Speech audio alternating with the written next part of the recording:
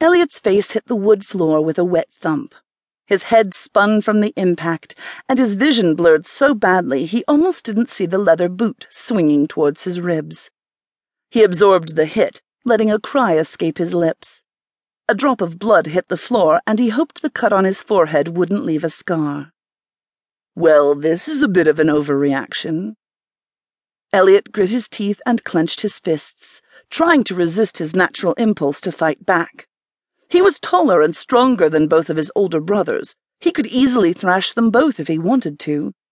"But that wouldn't be right," he told himself for the third time.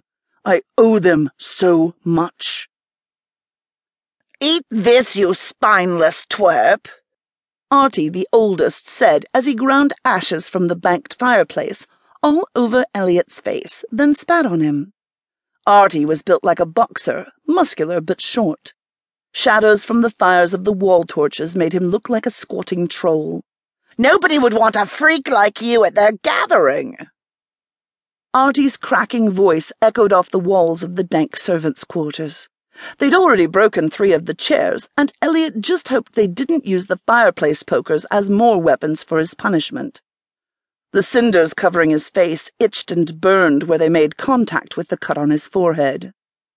"Tell him, Artie," Mitch, the middle brother, chimed in, contributing nothing, as usual.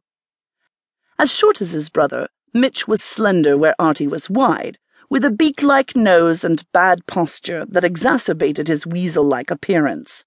He leaned against one of the old carved wardrobes, picking his teeth with grimy fingernails. Elliot had nearly made it to a gathering this time. He'd received his very own invitation, the first ever specifically addressed to him. He had barely believed it at the time. The toe of Artie's boot got him in the stomach, and Elliot wheezed.